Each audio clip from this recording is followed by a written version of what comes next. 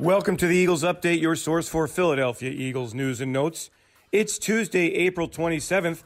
I'm Eagles insider Dave Spadaro at the NovaCare Complex.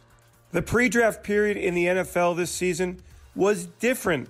Once again, because of COVID-19, there was no NFL scouting combine in Indianapolis.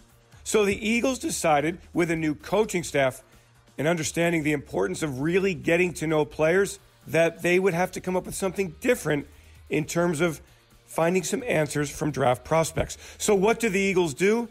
The Eagles turned to their scouts and they turned to technology to find out more about these NFL prospects. Vice President of Player Personnel Andy Weidel talks about the approach the Eagles have taken to get to know the players ahead of this week's NFL Draft.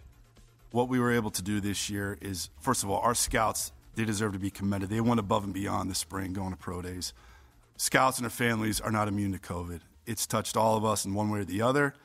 And our scouts, we had great coverage. They went on the road. They got the job done. Those guys should be commended. Well, there were 10 of us that went down to the Senior Bowl this year. We did have the Senior Bowl. We got a lot of work done there. You know, typical years, we interview 15 to 16 guys. This year, we interviewed every player down there.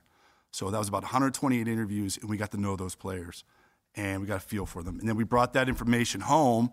We relayed it to Howie and Nick, and we had Zoom interviews, follow-ups. And it was their chance to get to know them after we had the initial experience down in Mobile. So we're building with that. It's a challenge every team's has to face. But there's no doubt we have the people here that are up to it. In a sense, then, the Eagles brought the scouting process to Philadelphia, conducting interviews over Zoom. And during those interviews, of course, they tried to get to know the players. And that, they feel, puts them in great position for this week's draft. The Eagles have 11 selections.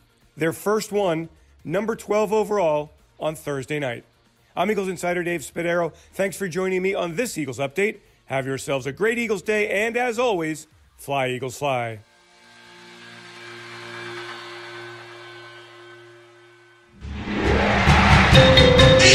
Eagles Entertainment.